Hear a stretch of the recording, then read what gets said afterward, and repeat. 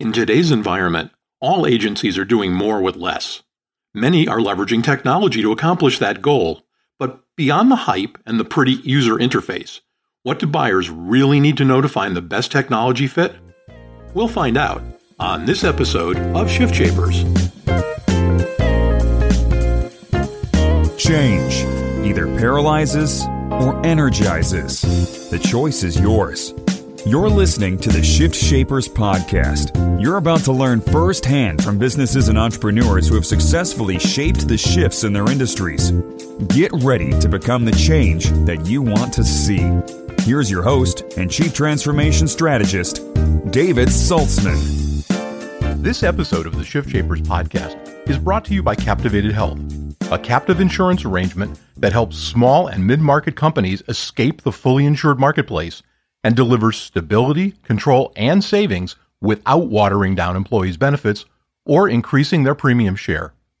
If you have clients in the educational institution or the engineering vertical, go to our website at captivatedhealth.com or click on the company logo on the Shift Shapers website. On this episode of Shift Shapers, we're speaking with Erica Kiefer. Erica is Vice President of Sales and Marketing at AgencyBloc, and we're going to talk about a subject that's on a lot of people's minds, which is what you actually need to know about tech tools that you may be evaluating for your agency. And with that, welcome, Erica. Thanks, David. Tech should make things clearer, less convoluted, easier. Why is that often not the case, despite the great intentions that people go into products with? Well, that's a really good question. I think that, unfortunately, the tech world, as quickly as we've come up and as quickly as technology changes, a lot of companies run at sales and marketing efforts very quickly and don't actually really understand what they're trying to solve. And a lot of times the people purchasing those products don't really understand what they're trying to solve either. So it's extremely important to understand what you're looking to do with a software technology instead of just what everyone else is using and following the crowd. There are a lot of different reasons to purchase technology, and your reasons may not be the same as your neighbors next door or maybe even your competitive business. So just buying whatever they bought and jumping on the bandwagon may not get you the results that you're really needing or looking for. Can you give us an example of somebody who might be out thinking, okay, well, I'm just going to buy this software because it's great, but they haven't thought through the problem? A concrete example of what kind of problems agencies look to solve? Sure, absolutely. So oftentimes the problems trying to be solved by an agency include efficiencies, better organization, abilities to more rapidly provide stellar customer service and grow their business. A lot of times they're looking for CRM solutions to do sales, and they're not really understanding that those CRM solutions won't answer the problems that they're having on the back end, which has to do with servicing those clients after they bring them on. So then they find themselves in a position where they're spending a lot of money for a CRM tool that does great in their sales process, but doesn't support the servicing or the evaluation of what those closed clients are doing to grow their business. So now they're in a position where they may have to adopt another separate software, which is another cost, another training, and quite possibly two different databases of information that are not syncing and providing data for their administrative staff to really do a stellar customer service job. Yeah, we see an awful lot of people in the industry who go buy a CRM solution and then are surprised that it won't automate direct marketing campaigns and a variety of other things. So good advice. With that, though, there's been finally a demographic shift starting in our industry. How much has that changed expectations of what a piece of software or technology should do? And how much has it changed, more importantly, actual offerings that are out on the street? Yeah, the shift is happening, and it's interesting to me. So I've been in a lot of different industries.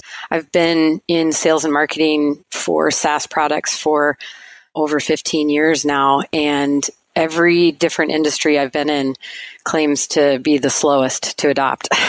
So the reality is every industry has laggards and every industry has early adopters. The shift that's happening is I see more it's not that younger people are now in charge in making purchasing decisions. I think it's actually more that older generations are using technology in their daily lives. And it's not so strange to automatically assume in your business that technology solutions will help you solve some of those problems as well. So I think it's a little bit of a misnomer for all this talk that we hear about millennials or younger generations coming in and changing the business. I don't think that's true. I think it's the 50, 60, even 70 somethings that are using technology in their daily lives, and it's not odd or hard for them to adopt those in their business. Now, when it comes to how is that shaping technology companies, I think that there's been a swing in technology development where the belief in the past has been to create something that's affordable and easy to use. You turn out this technically efficient product that from a technology standpoint may be well organized, but it may not be very empathetic to the user's experience. And then you put it at a price point that's so hard for people to say no to that they just buy and jump into the software. Yet part of that model has been to remove human customer service. So, and you can understand that as a business owner, right? If I'm only making $9 a month from someone using this software, I can't pay a wage for someone to sit at a desk and help walk them through things for an hour or whatever it might take. So financially and from a business model, that makes sense. However, what those models do is their churn numbers are enormous because people can only do so much on their own and they get frustrated, and then they've only invested $9 a month. So they just drop it and they go look for something else. So it's important to understand the model and what that company is willing to be okay with in regards to your satisfaction level. So I think that what we've seen with what you were asking and that demographic and that shift that's happening is SaaS companies are coming back around to understanding that they need to be selling their product on a value base and not trying to just get to the lowest common denominator when it comes to who's going to win the price war. And that customer service is a huge part of that value. And I have found with agency owners that is hands down something that they're willing to pay for.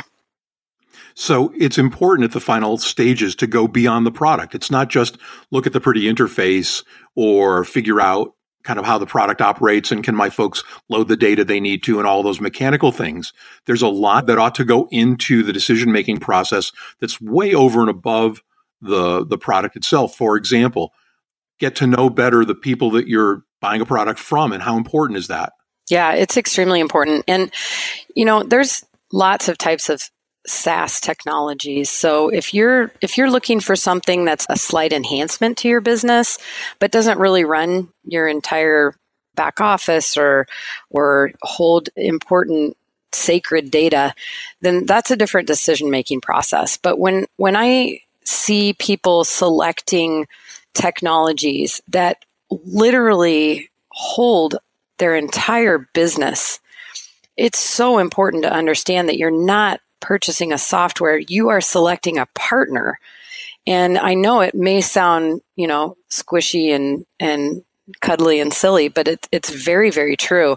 And get a lot of people talking to us about concerns that they have in regards to what's the background of your company? How long have you been in business? Those are all extremely important questions. And they're all actually very easy to find now. With the internet, you can search and find nearly everything that you would want to know about when a company started, what's their background, who's building their software, the background of the people who built the company, what is their reliability. Reviews are all over the place. Those are probably the easiest to find. And then how active are they in other areas of the internet, like social media? Do they interact at all? Do they share any valuable tidbits? Are they connected to other people in the industry that are thought leaders and you trust and have their information straight. Those are all extremely important things to know. And again, it's because you're selecting a partner. You need to understand that it's that and not just what you're paying for access to a software. And now, a word from our sponsor. Captivated Health is a single source solution for your clients and prospects in the education and engineering verticals. The founders of Captivated Health have 35 years' experience working with healthcare and benefit clients. And over that time, they've developed a keen understanding of the unique problems mid-market clients experience.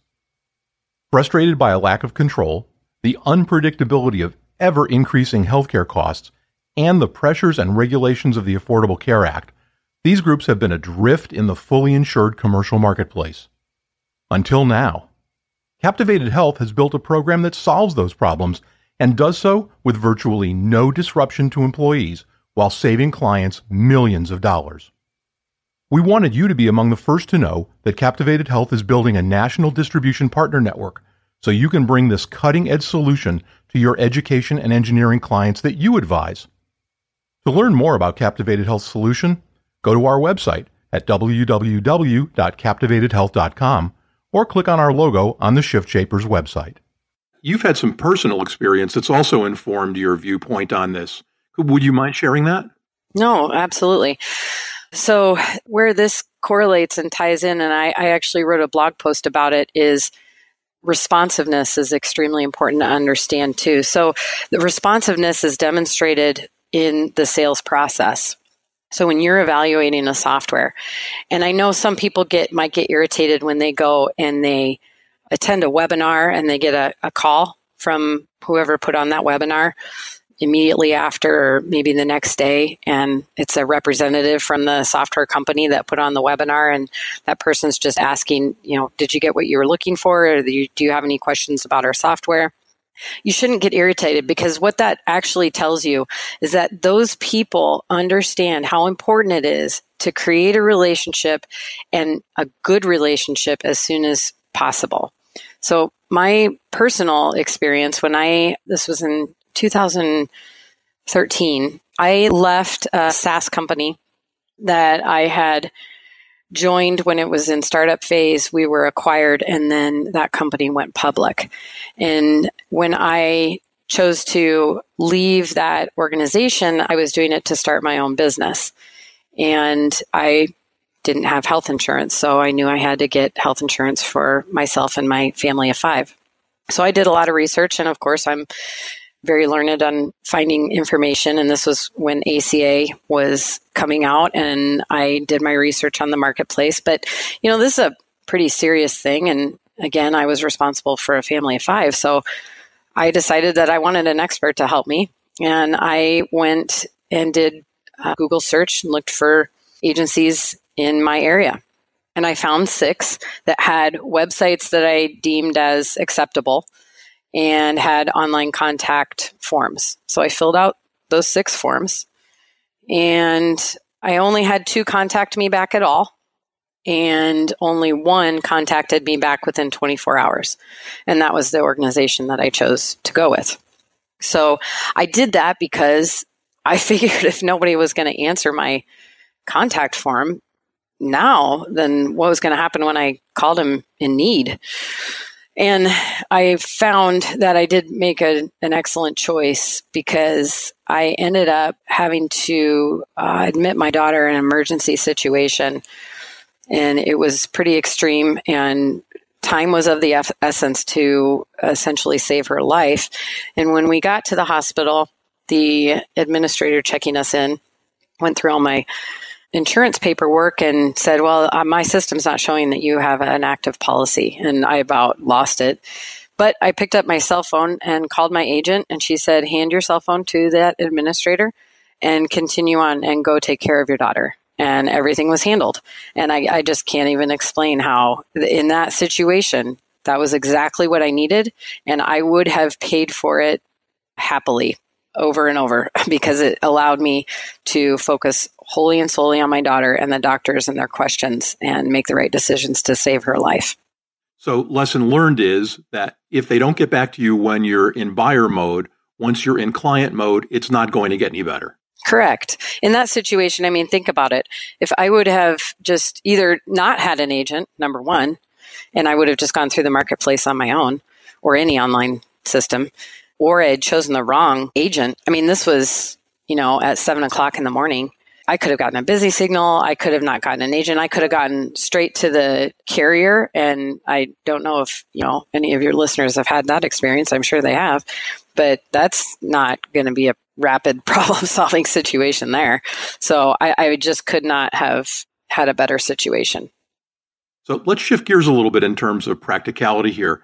When we benefited advisors talk to clients about new modalities, whether they're implementing a well-being program or they're implementing a consumer-directed design, we tell them that owner engagement is critical.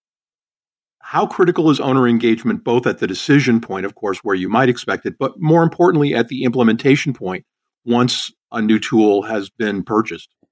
It's absolutely critical. The key to technology is it doesn't matter how good the technology is or how great you feel about it in regards to being the decision maker. If everyone utilizing that technology is not engaged and feeling comfortable with it, it will be a failure. And I think that's something that everyone who is purchasing software needs to understand. There is not a software, unless it's so basic and it's really doing very little for you.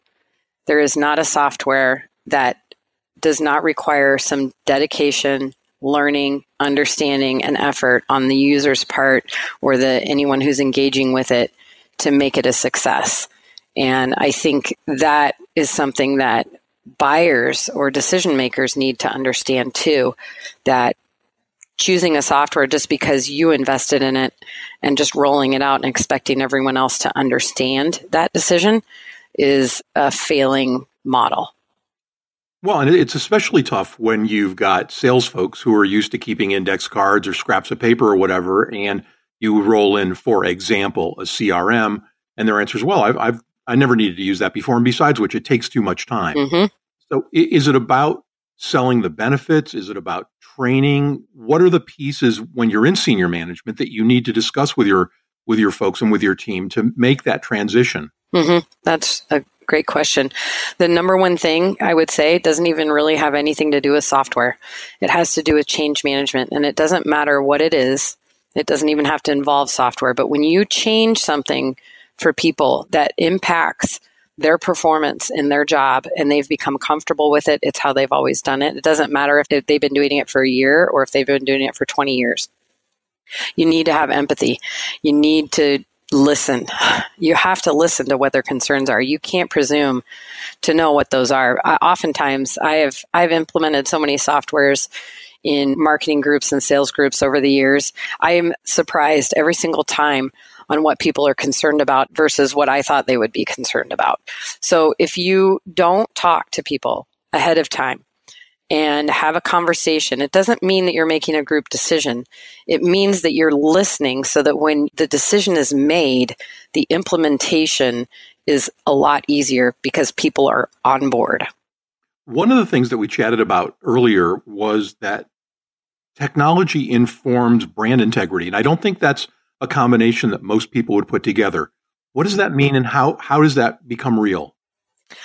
Well, you need to understand that how someone perceives you is actually a whole lot more important than what you think your brand is. It actually is your brand. So a lot of people believe that your brand is your logo or your colors and your name, but it's not. Your brand is how people feel about you. So when you decide how you're going to implement a website, implement mobile technology, implement software to manage your customer communications or your prospecting, or even if you're trying to recruit agents, there is a perception when those people interact with the technologies you've chosen to deploy on who your company is and what your brand is. So let's take, for instance, something I see frequently where an agency says, well, I have a website. And then you visit their website. And the website clearly is something that was built maybe 10 or 15 years ago. And it doesn't change. So there's not updates. There's not interaction with the website. It's more of a billboard than a means for communication or communicating the brand. That has a message because website technology has changed so much in the last 10 years. I don't even, you can't even equate it. It's like 1,000 years of evolution that happened in the blink of an eye. So the understanding of how to utilize your technologies to display your brand, and again, that does have to do with the even internal tools that you use, particularly if you're trying to recruit agents or agencies, if you're a GA or an MGA. It does communicate your brand. It tells people how up to date you are on what's going on. And that then, from a client standpoint, equates to, do they really understand this fast-paced changing that's happening in American healthcare and healthcare coverage? Those things all tie together, and it's all a thing that happens in the brain, and it's not something that you can see. It's just a natural progression of someone's perception and their impression of your business. Well, so it's a wild world where we need to think well beyond the user interface. I feel as though we've just scratched the surface, and unfortunately our time is at an end. I hope you'll come back and we can talk more about this very important subject. Erica Kiefer, Vice President of Sales and Marketing at AgencyBloc. Erica, thank you so much. Thank you, David. The Shift Shapers podcast is a production of Strategic Vision Publishing and David Saltzman. This podcast may not be reproduced in any form, in whole or in part, without the express written permission of the producers. All rights reserved.